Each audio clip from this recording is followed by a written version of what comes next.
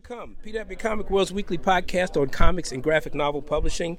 I'm Calvin Reed, Senior News Editor of Publishers Weekly and editor of PW Comics World. Check us out online at publishersweekly.com/comics. All right, listeners, we are back. We were here last year. We're back again. We're at the Black Comic Book Festival at the Schomburg Library in Harlem. And this week I have the pleasure to be interviewing Dr. Sheena C. Howard,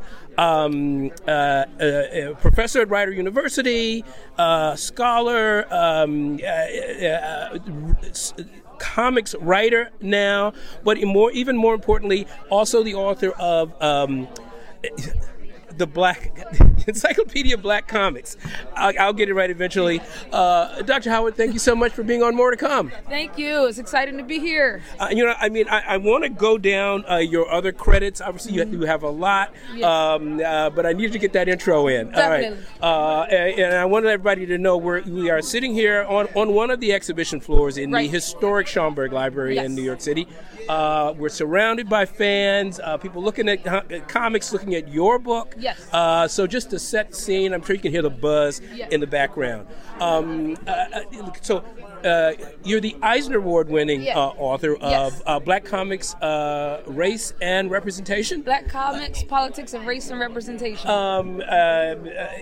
You're a graduate of Howard University, which that's where I believe you got your doctorate. Is that true? I have a Bachelor of Fine Arts from 1977, nice. So go back a few years. Yeah. We want to talk about a number of things now, including your work as a comics writer. You made the transition from academic to actual comics writer, working with the bad mofo himself, David Walker, and the artist, I believe, Ray Anthony Height. And Alisa Martinez as well. There you go. Oh, yes. So we're going to talk about that too, but let's start off, and let me get my notes together here. Let's talk off with the Encyclopedia of Black Comics. This is certainly a groundbreaking work that really does research into so many of the pioneers of working in Black comics, as well as contemporary authors. My own information about this, much of it comes from Professor Bill Foster. I believe you were on a panel with him yesterday. Yes, correct. I wasn't able to get here. But first, I've sketched in some background about you. Maybe you can tell us a little bit about your background and how you got interested in comics. Yeah. As a fan and as a scholar. Definitely. So I got interested in comics at Howard University when I was doing my dissertation.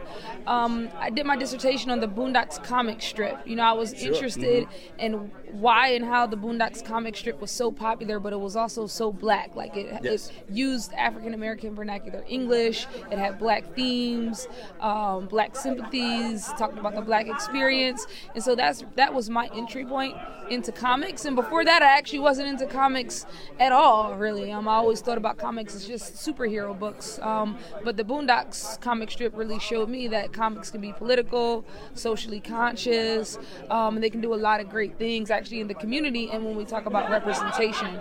So from there, I wrote Black Comics, Politics of Race and Representation, which made me the first and only Black female to win an Eisner Award. And I wrote that book because that's the book I was looking for when I was doing my dissertation on Black comic strips. I wanted a history of Black comic strips. There weren't many books that focused on the contributions of Black people and the historical trajectory. And so what I've been trying to do since then is preserve the history, push Black comics culture forward, because I think it's a very important part of our culture that doesn't really get talked about a lot. I think recently we've been seeing conversations around comics outside of just like the quote-unquote geek and nerd spaces and more in a public sphere, which I think is great, and which I think is where I come in because, I'm a scholar and academic, but I'm also now in the comics world, and I think I can bring quote-unquote outsiders into the comics world as well. Well, let's talk about the encyclopedia. Can you give us some information about the beginnings of it? I mean, first of all, getting a publisher interested into it, but how long have you been working on it? And So I've been thinking about creating an encyclopedia of Black comics since at least 2013. But every time I would think about it, I would think that the task is just way too daunting. Like, who in their right mind would write an encyclopedia? But then after a few years, I realized that I knew enough people in the comics industry to help me with this. And I knew that people would be supportive because they wanted it as well. And so what I did was reached out to my community and said, hey, don't you want to write about people that you work with, that you know about? And so I got people to write entries about people they worked with and know about. You know, I got an advisory board to help me decide on who was going to go into this first volume, which was obviously very, very important. And from there was just really all hands on deck, helping me put this book together. Funny thing about the publisher is I had another publisher at the beginning, and they wanted me to do a book that was going to be about $200, and I said no. I want this book to be accessible, and I want people to be able to afford it because it's for the people. It's not for a library. And so right in the middle of creating the book, I switched publishers, and I was freaking out because I'm like, who am I going to find to publish this book? And I'd already had contacts with Fulcrum, and they jumped right on it. And we should say Fulcrum has an interesting background. They're actually taking on quite a few comics publishing, and you're sitting right next to Joel Gill there, who also has been publishing his series on Black history. So I don't know a lot about Fulcrum, but I'm certainly very interested in their publishing program. Yeah, and so I knew about Fulcrum because I knew Joel Christian Gill, who did Strange Fruit and Talented Tenth, and actually wrote a foreword for one of his books. So I already had the contact information for Fulcrum, and I went right to my email and emailed them about publishing the encyclopedia, and they were so excited about it. And you can tell how excited they were about the book by the way the book came out, and the design of the book and the attention to detail. So you started getting entries. I mean, obviously you're soliciting writers to do pieces. Right. You're doing the editing of the piece. Right. I mean, you've done, I guess, some of the research already in advance. Right. Even before I came up here, I was reading some of them. In particular, and I'm actually this particular entry, the creator, Christopher Priest, actually wrote the afterword for the book. And if I may say so, that afterword should be packaged in a separate essay and circulated everywhere. That's a good idea, actually. It's one of the best and most down-to-earth and clear discussions of institutionalized racism I think I've read anywhere. I think as a comic book writer, it might get a little more circulation at a time where so many of these efforts to include a broader both audience and creators seem to be dismissed as something else other than what it is, as he puts it, just pointing out facts. Right. But that said, it was a wonderful entry. Actually, maybe you could tell our readers who may not know anything about Christopher Priest. Oh, yeah. Who he is. Christopher He did the afterword to your book. You know, in my opinion, Christopher Priest is a legend. You know, I met him when I started co-writing my comic book Superb. I met him in L.A. He is one of the early people to work with Milestone, writer of Black Panther, brilliant mind, and yeah, he's a legend. Now, I also noticed that you have Professor Skip Gates is also doing. Now, I only have the galley, so I haven't had a chance to see it yet. Yeah. How did you get in? How did you hook up with Professor Gates? So I really wanted Professor Gates to write the foreword because I wanted him to ground the book within Black culture in general. You know, so the book is focused obviously on Black comics, but Henry Louis Gates was able to ground it within the history of Black culture, which is very important, which is what I'm trying to do in comics is expand the conversation, push it a little bit forward outside of comics a little bit, so people can recognize that comics actually have had a lot to say about social justice, racism, police brutality, etc. And he did a very good job of doing that. I mean, right at the beginning of the forward, you know, he makes the connection to like Foxy Brown with Torchy. So, yeah. Maybe explain to our audience why an encyclopedia of Black comics is needed. So, more encyclopedias of Black comics are needed because there's such a vast history within Black comics culture. And there's so many people that we need to uplift in the comics community that often don't get mentioned. And so this one book obviously couldn't include everybody that we wanted to include, which further proves the point that we need to have more of these types of books out there. And for me, I'm always interested in learning about comics, and this process enabled me to learn more about particularly people who might be lesser known in comics. So my thinking was, if somebody was looking for a black female writer, I want them to be able to go to this book and find a black female writer. Yes. Mm-hmm. Well, we mentioned him earlier, Professor Bill. He's certainly been an inspiration to me. I'm sure most people have not heard of him. Oh, yeah. I was fortunate when you did win your Eisner Award. I was in the audience nice. in San Diego. We had pictures of him, of you. And I believe at the time Professor Bill was there also. But maybe you could tell our audience a little bit about Professor Bill and how maybe he figured in this book. Professor Foster is a comics historian. Yes, he is. A brilliant mind. I met him at San Diego Comic-Con when I won the Eisner. He actually spoke at San Diego Comic-Con. I think Orrin Evans got inducted to the Hall of Fame. I can't remember if it was Orrin Evans or someone else. And I think William Foster spoke on his behalf. And since then, Professor Foster has been my go-to just for information and for direction and for help. And so, And I'll just mention his books. I mean, I don't even know if they're still in print. Looking for a Face Like Mine. Yes. In particular, essays and interviews. Yes. About really the pioneers of Black American cartooning and comics. A great guy, pioneer. Also, he's at most of the big shows with his exhibit. Yes. And a real pioneer in doing this kind of research. Yes, and that reminds me, I actually met Professor Foster at ECBAC before I won the Eisner Award in Philadelphia. Yeah, and I apologize for just pointing to myself, but I had the honor of being asked by Comic-Con to stand in and accept when Matt Baker was accepted into the Will Eisner Hall of Fame. So I was fortunate enough to just be a stand-in and accept the award and just say a few words about a historic figure. Will this book be? Is there a database on the site? Obviously, I mean, reference books have are important, but they also, in this day and age of digital publishing, they have many drawbacks. Right. They're obsolete as soon as they're published. What's to become of this incredible research? Because it's obviously an ongoing project. That's a good question. So there is an ebook version of the book, and I'm planning on in a couple of years, if this book does well, to do a volume 2, to do a volume 3, and continue it on, because I still find the value in hard copy books, and I personally don't think hard copy books are going to go away.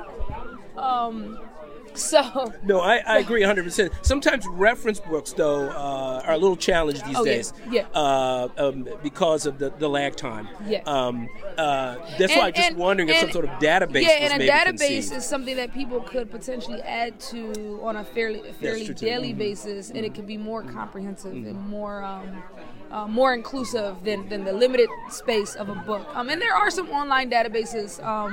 Informal, actually done by non-academics. I mean, I think there's a cartoonist, Mary Naomi, has a database. She's an Asian American cartoonist. I think she has a database just of people of color. Across the board.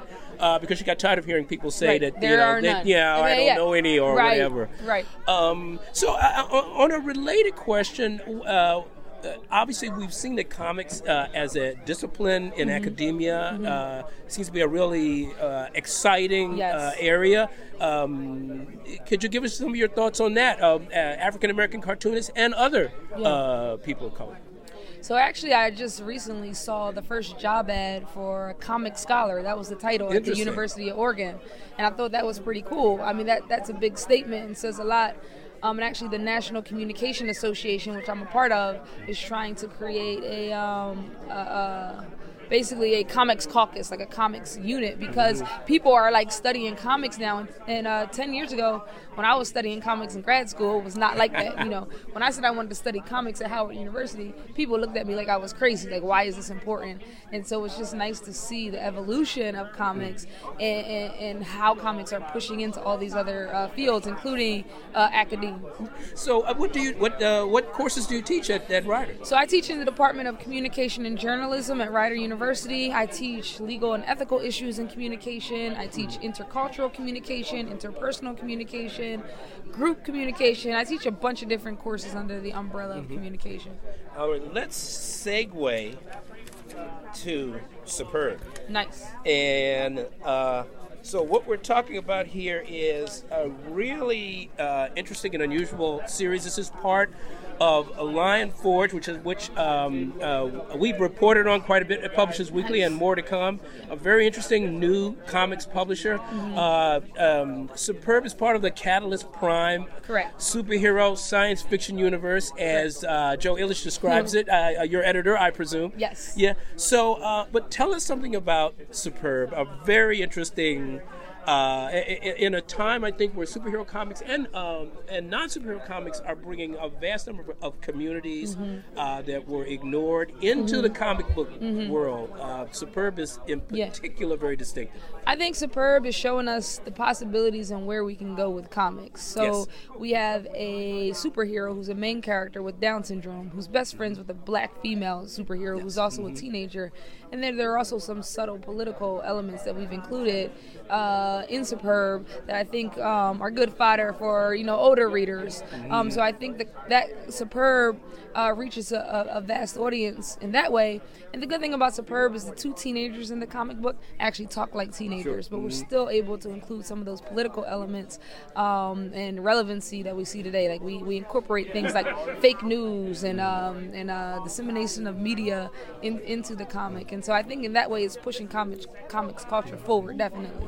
Tell us a little bit about your co-creators as well, because certainly you're working with David Walker. So I am co-writing Superb with David Walker, obviously a household name in comics, and since this is my first time actually writing a comic book, I think it was a pretty good place for me to start as a comic book writer.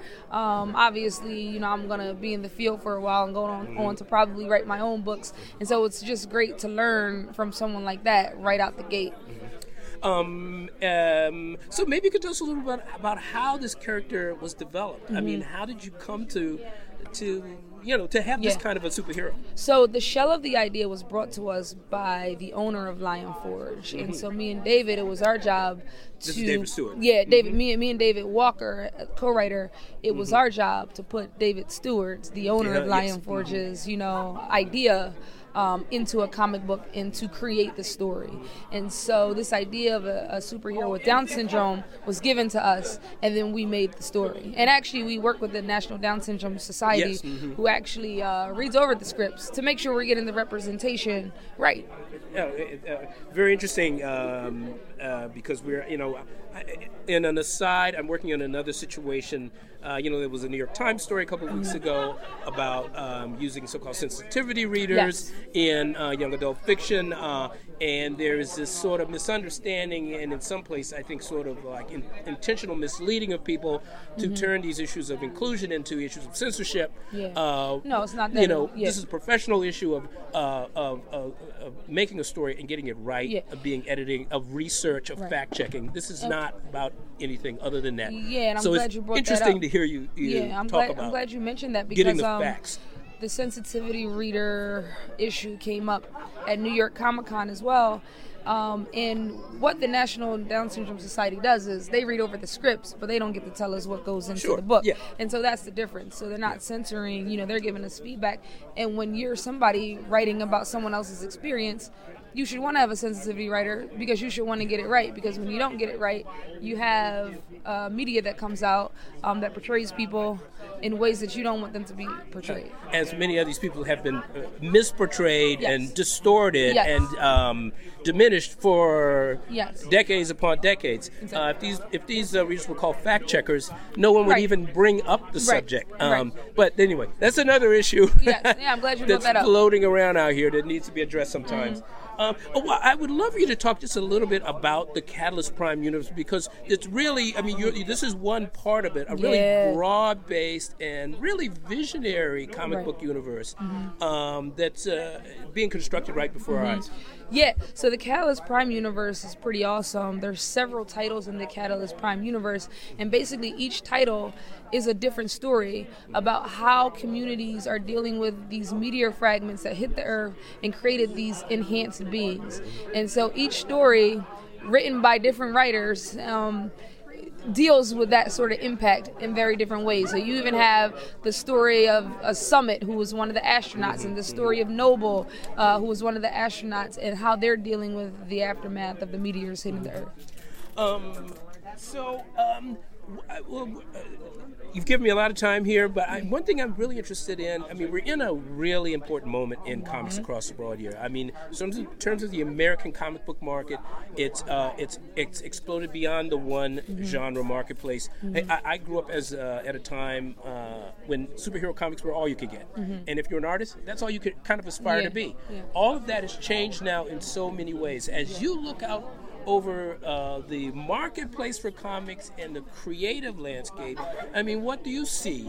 I think what's happening is good. You know, in the 70s, we began to focus more on superhero comics, which actually made us lose some of the female fan base. But now, since comics are being pushed forward by a lot of different people coming in the field and comics interacting with other areas, now we're seeing better stories, more diverse stories. You know, we're seeing people that might not work in comics do things like Luke Cage and create a really awesome series because we're collaborating more. It's not just the quote-unquote nerd geeks that are interested in comics. Now we're able to talk about this in a public forum and public space, and that's why we're in this moment of a sort of black comics arts renaissance. Absolutely. If I just may add, there are indeed, for the first time, comics for everybody, for all communities. And not only about communities, but communities are creating them themselves. Definitely. So it's an awesome time to be in comics. Definitely. Just getting to talk to you is another indicator of how much this whole thing has changed. So let me just ask you, what are you going to be doing here at the Black Comic Book Festival? So at the Black Comic Book Festival, I am selling the Encyclopedia of Black Comics, which is almost sold out for the weekend. Well, that's what every author loves to hear. And more importantly, meeting more creators, more artists, illustrators, more people in the field, so I can kind of push the Encyclopedia of Black Comics and future volumes forward. Well, you couldn't ask for a better place to do it at. Absolutely. This actually is kind of under control a little bit this year. Yeah? This show has been insane the last couple of years. Really? I mean, it's still a little early. Yeah, well, there's a line outside around the corner. It's really amazing. So, but look, thank you so much for your time. It's a really pleasure to meet you. Congratulations on the book, on your awards, and the impact that you're having on comics. Thank you. Thank you so much. And thank you for being on More to Come. Oh, yeah, definitely.